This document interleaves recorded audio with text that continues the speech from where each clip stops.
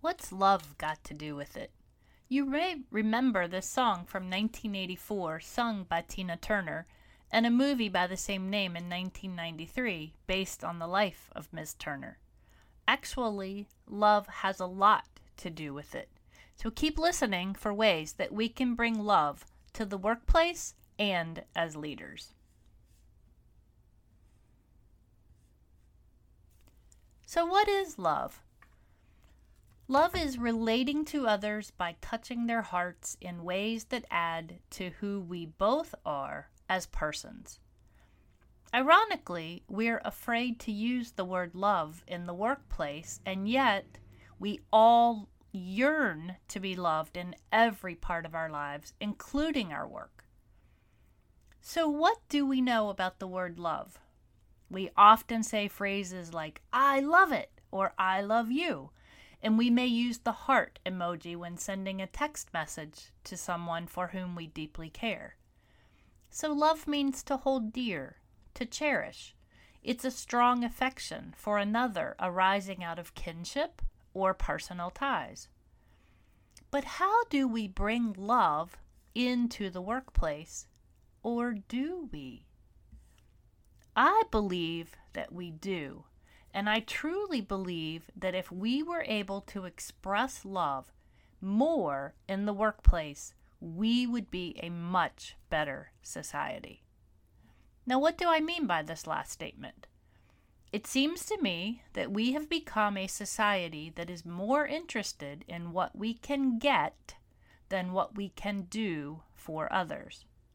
I love my husband, and I love some of the people I work with. They are two different kinds of love. I'm actually in love with my husband, and I do love my coworkers.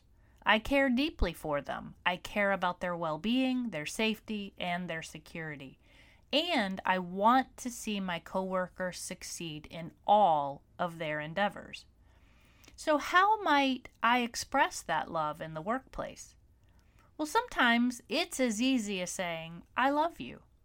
And yet, oftentimes, those words are very hard to say to another human being.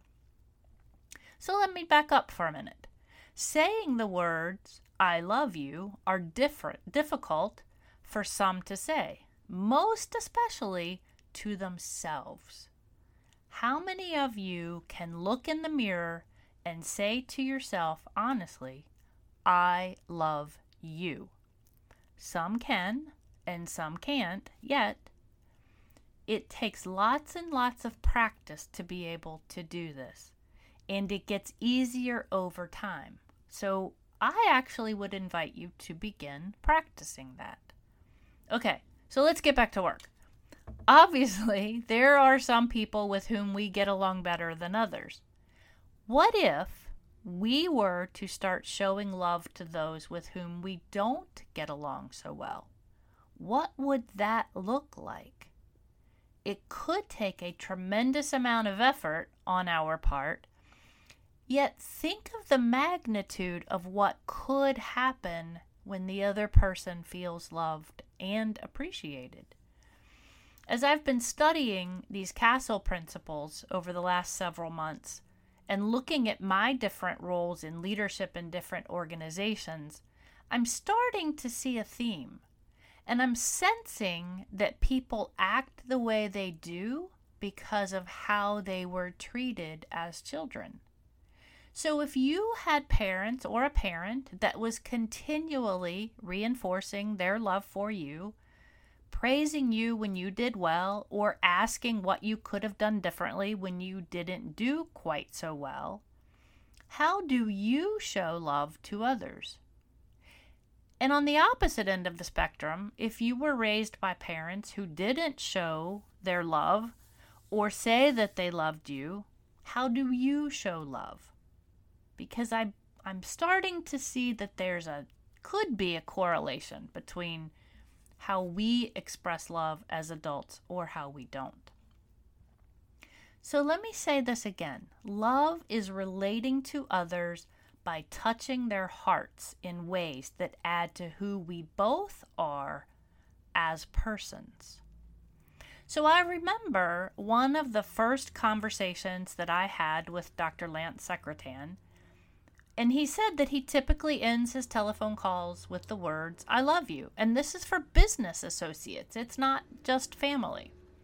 And initially, when the person on the other end hears those words for the first time from Dr. Secretan, they don't know what to say.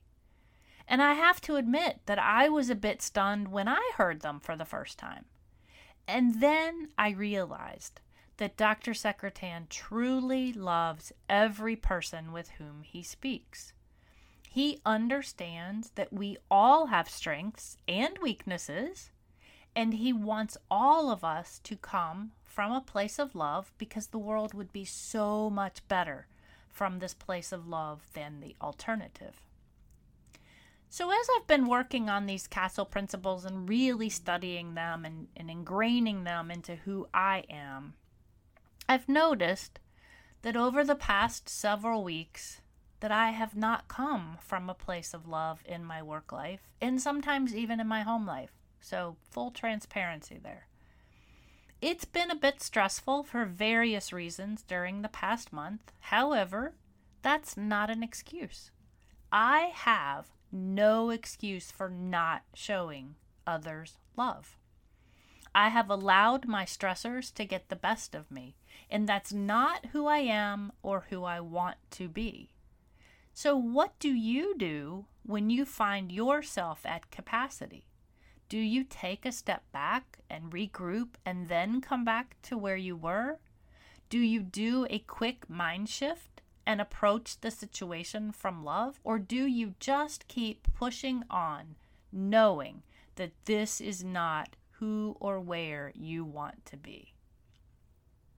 So I'm willing to try an experiment, and I hope that you'll join me. What if, for one day, just one day, that's all I'm asking, 24 hours, we approached everything and everyone from a perspective of love? What would that look like for you? Would your day be instantly better? What if you continued that experiment for the rest of the week, or the month, or the whole year, or the rest of your life? Sure, we all have days when nothing seems to go quite right, and another person is an easy target to take out our frustration. But what if we didn't? What if we asked for 5 minutes to regroup and then come back to the conversation? How much better would our conversation be? So here's the bottom line, my friends. The world looks and feels much different when we approach our roles as leaders, co-workers, spouses, friends, neighbors from love. Think about this. Followers love compassionate and caring leaders, and we express that through love. So think about this again. Think about how different the world would look and feel when we approach our roles as leaders, co-workers, spouses, friends, and neighbors from love. Try it. I think you'll agree with me. So as a reminder, please take the Castle Principles Assessment on Dr. Secretan's website. It is www.secretan, that's secretan.com. There's no charge to take this assessment. Please do so, and then send me a quick note with your results and where you thought you might land. My email address is contact@fierceentrepreneurs.com. It's in the podcast notes too. Look, I really want to hear from you. I want to know what you're thinking as you listen to these podcasts. Are you hearing some things that you've always wanted to talk more about? Are you thinking about where you work and your boss? How are they living these castle principles? Do you want to learn more about these principles? Hey, I'm here for you, so please do drop me a note and let me know your thoughts. And finally, we always like to thank our sponsor, Rick Hours of RCO Productions. I'm telling you, I do all the talking. Rick just makes me sound good. Seriously. If you need some audio and or video production done, Rick is your person. You can find him at rick@rcoproductions.com. That's rick@rcoproductions.com. We have one more episode left in the Castle Principles, and then we're going to study something called the Vector Leadership Model. So we really have 2 more episodes based on the Castle Principles and then the Vector Leadership Model. So we're going to be discussing effectiveness in the next episode. So until next time, remember to be your own true, genuine, authentic servant leader self. Because there's no one like you, so just be you. Hey, thanks for listening and keep dreaming, because dreams do come true.